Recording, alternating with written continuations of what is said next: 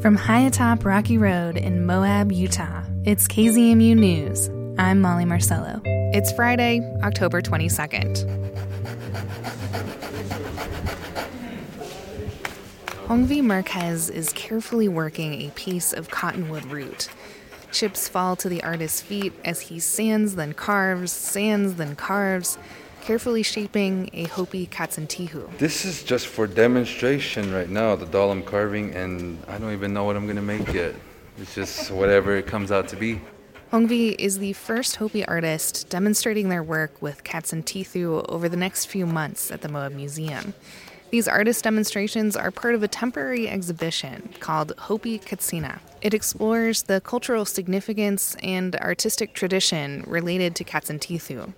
Non-Indigenous people might know of these objects more generally as kachina dolls.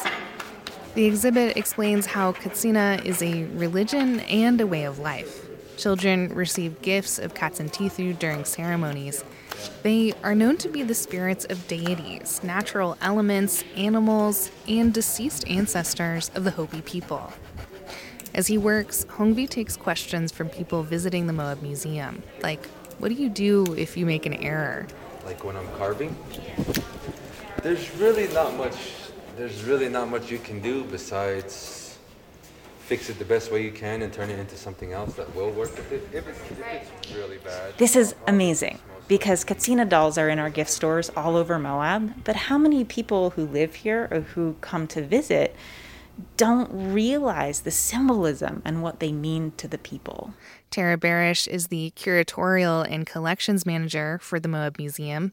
An old friend of hers who grew up close to the Hopi Mesas in Arizona came to her with the idea of exhibiting his own large collection of katsantihu. And he came in and he proposed the idea earlier this summer, and I thought, oh my gosh, what an incredible opportunity to exhibit Native culture today instead of, what is so common, displaying the ancestral items that are so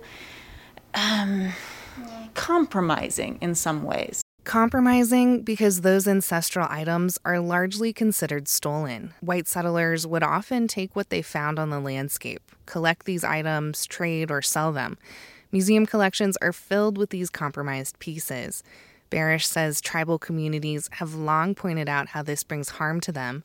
She says even the idea of taking ancestral items to, quote, protect them in museums displaces the items from where they were intended to be. And today we know that it brings harm to the cultures who believe that those things were left on the land by their ancestors to teach them. They're part of their ancestors. The staff of the Moab Museum say they made a conscious recommitment in the summer of 2020 to provide a platform for storytellers, especially to provide a space for people to tell their own stories in their own words. Barish says that's why she's so excited about the Hopi Katsina exhibit. It's finally an opportunity to honor the wishes of the tribes who've spoken to me personally, that we move toward displaying more of the cultures today in our museums, the way that they want to be presented, having them tell their stories instead of trying to get it right, by surmising that we know. It's phenomenal because having different carvers come over the next couple of months will afford that opportunity. Traditional is my favorite. Acrylic is okay, using acrylic paint, but that's just not what I like. Back at the exhibit, Hongvi is explaining his preferred painting style. There are katsantihu painted in natural tones of green, yellow, blue, and black surrounding him as he works. I love working with pigment paints, going out, getting your own pigments, going out to get your own supplies. It makes it that much more fun to do. There's so many options, so whoever's interested in Native American art, they should stop on by. The Hopi Katsina exhibit at the Moab Museum will be up for the next few months. Artist demonstrations are currently scheduled for November and December, and you can still catch Hongvi Marquez at the museum today demonstrating his painting. Find out more at moabmuseum.org.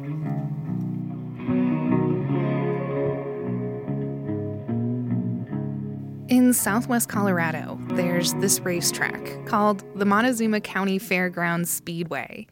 But it's more than just a track. It's become an establishment beloved by the Cortez community. Sophia Stewart Rossi with our partners at KSJD reports. It's a Saturday night in Cortez, Colorado. Cars are speeding around in the Montezuma County Fairgrounds Speedway with drivers of all ages behind their wheels. Some of them are kids as young as 10 years old. Sienna Small is in 5th grade. She just started racing this summer season.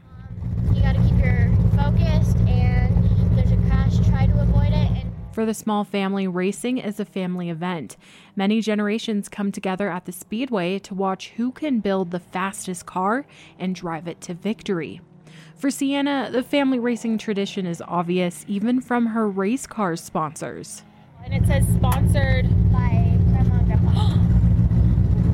That's cool. Gene Williams has been the Speedway's promoter for the past few seasons, and spectators say Gene and his wife, Sissy, really focus on getting kids involved. For example, they started the Kids Shack at the Speedway. The Kid Shack is just a little kiosk that sells everything from snow cones to glow-in-the-dark bracelets to soda, you name it, and more. But more importantly, no kid walks away from the shack empty-handed, even if they don't have enough money. Rusty Bryan is one of the Speedway's staff members who helps out at the Kid Shack. He says helping the kids is what the racetrack is all about. There's a lot of bad things that happen in Cortez, and a lot of kids come out here from 0 to 25. They all come out here, they have a good time. Many parents say the Speedway isn't just a fun event. It's an event that teaches structure for their kids. They have to work on their car to get it ready the whole entire year. You know, they have to earn money and work towards building it and learn how to put the motors together and order tires. You know, it's a whole year's process to run for 4 or 5 months. That's Andy Bundy. She's been on the racetrack since she was 5 years old, thanks to her dad showing her the track here in Montezuma County. And now Bundy has a kid of her own that loves going to the racetrack. And she also knows how important it is to have hobbies in rural areas. Drugs is a huge thing here in Cortez. There's no skate. And at the Speedway, drugs and even alcohol are strictly prohibited. Melanie Begay works with the Counties That Care, which is part of the Montezuma County Public Health Department.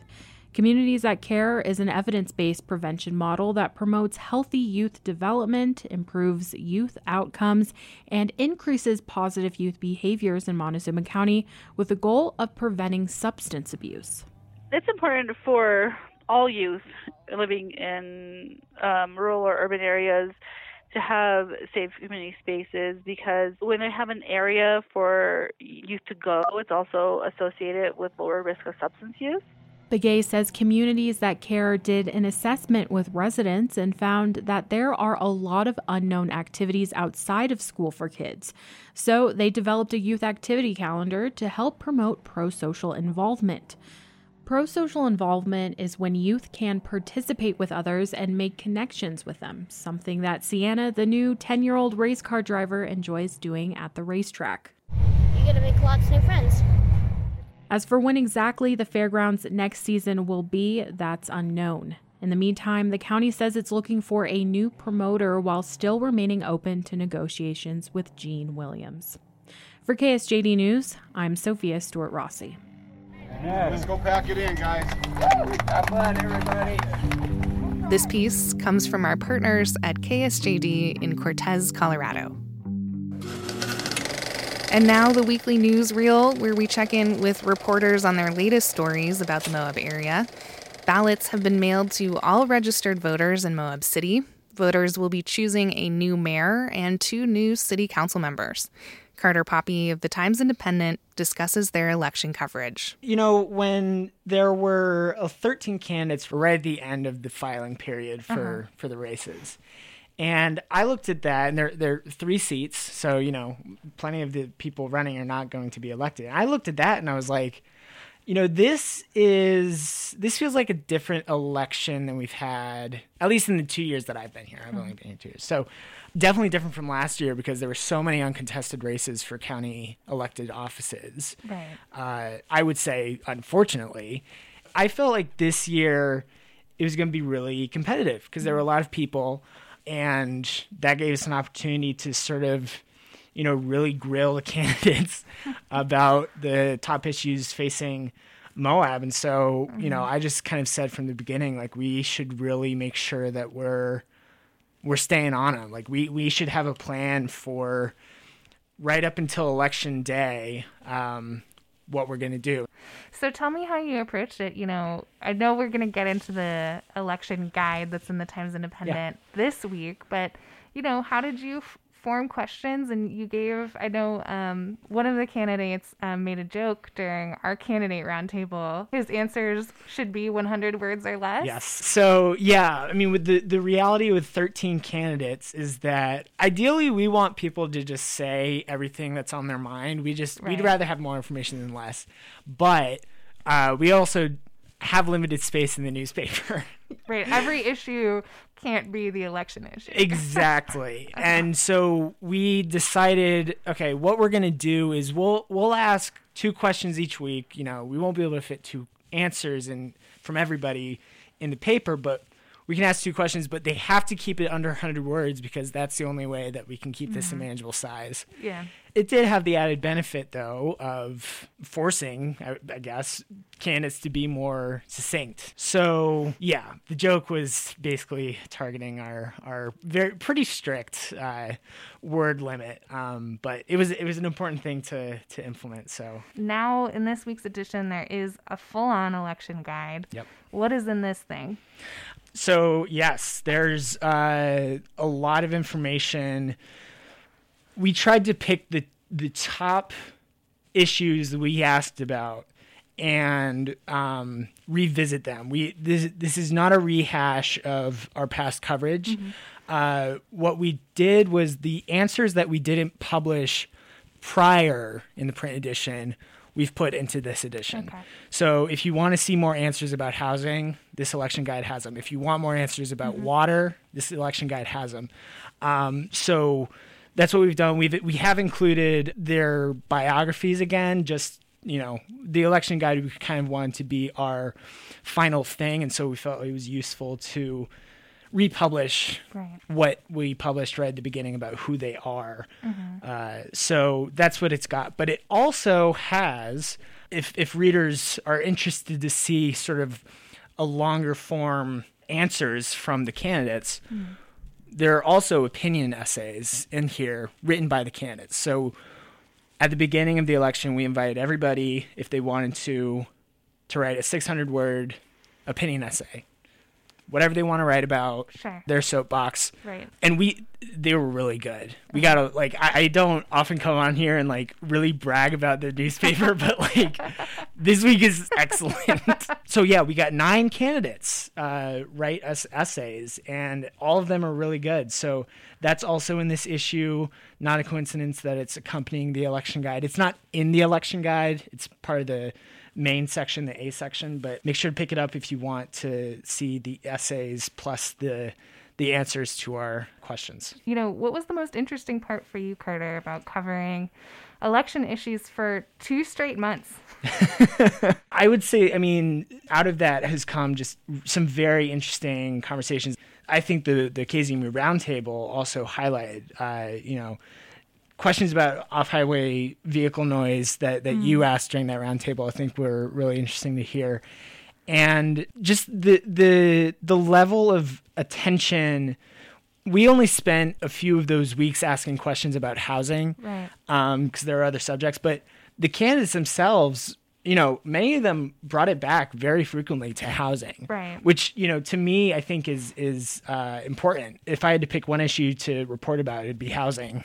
Seeing the attention that these candidates have paid to that issue and the knock-on effects it has throughout the city, it gives me some hope that hopefully that focus will remain once they've entered office. And of course, the newspaper will ensure that happens. Yeah. Let's move on. What else do you want to talk about in the Times Independent?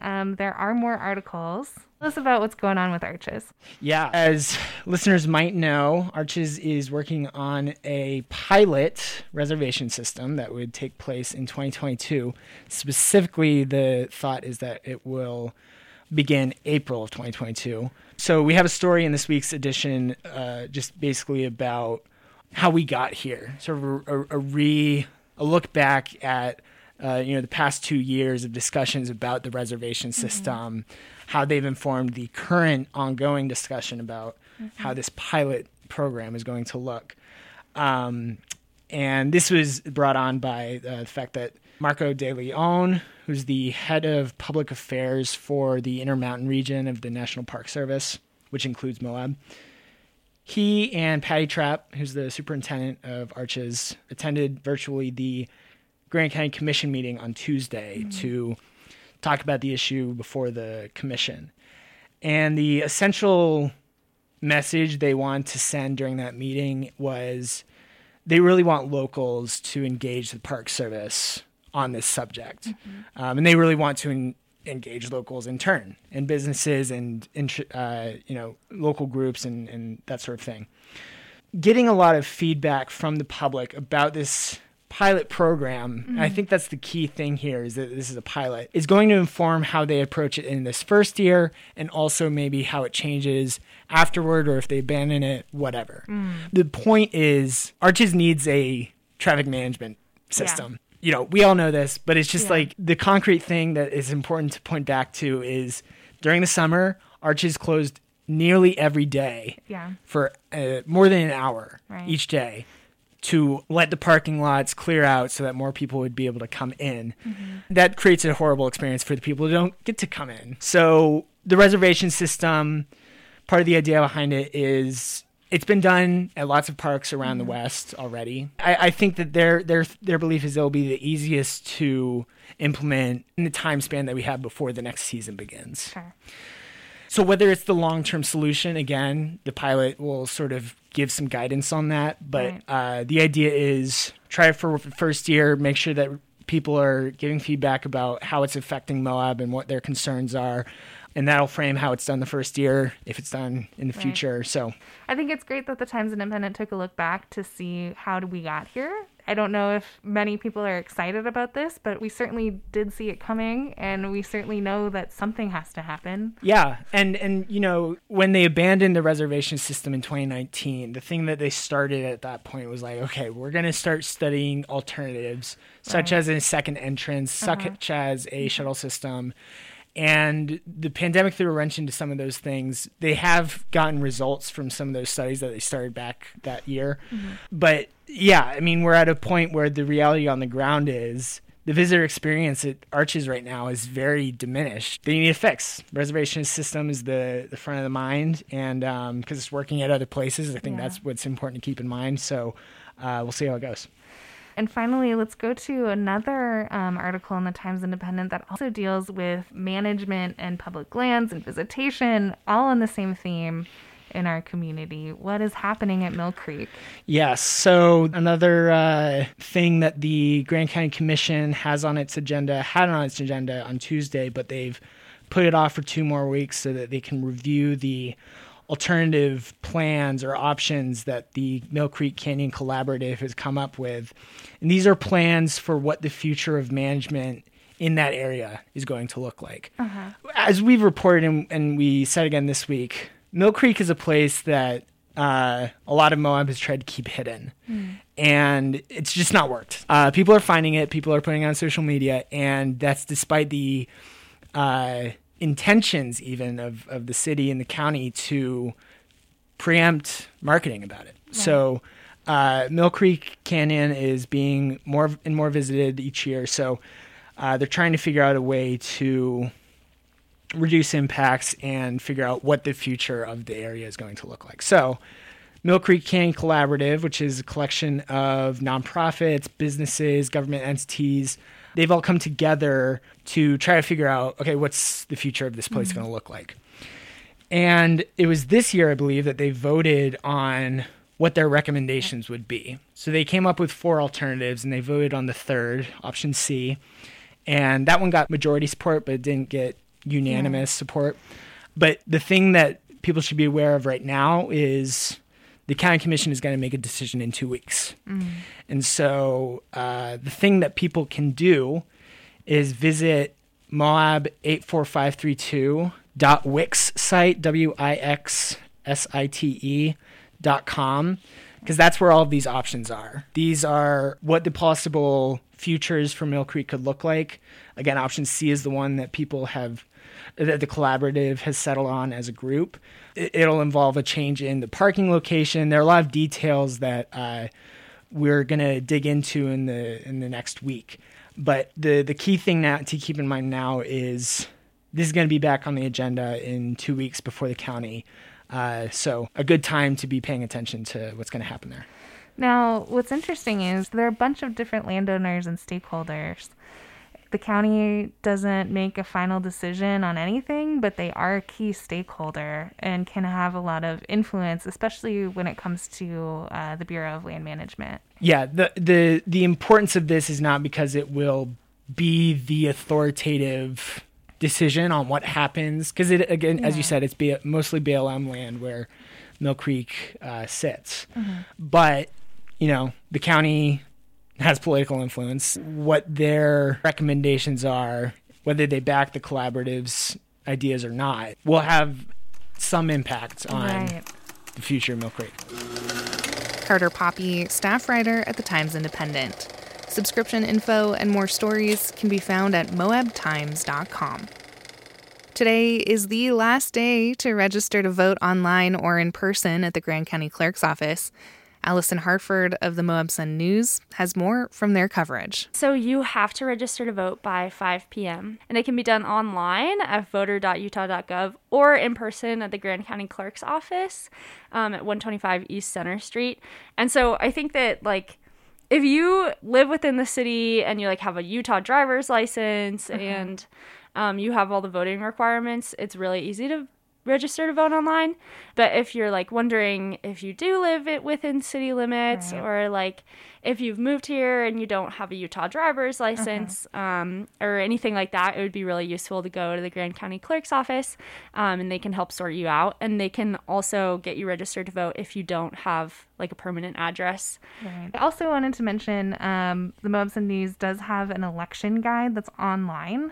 Can you tell us about that? Yeah, so we answer a lot of common voting questions, and we also wrote a bit about ranked choice voting. And so Moab is participating in this pilot program that the state of Utah is doing with ranked choice voting. And so we talk a little bit about what that is, and then also ballots are being processed by Utah County instead of Grand County because of that pilot program. So we answer a couple of those questions. And as of October 21st, 178 ballots have been processed by the county, Utah County. By Utah County. Yeah.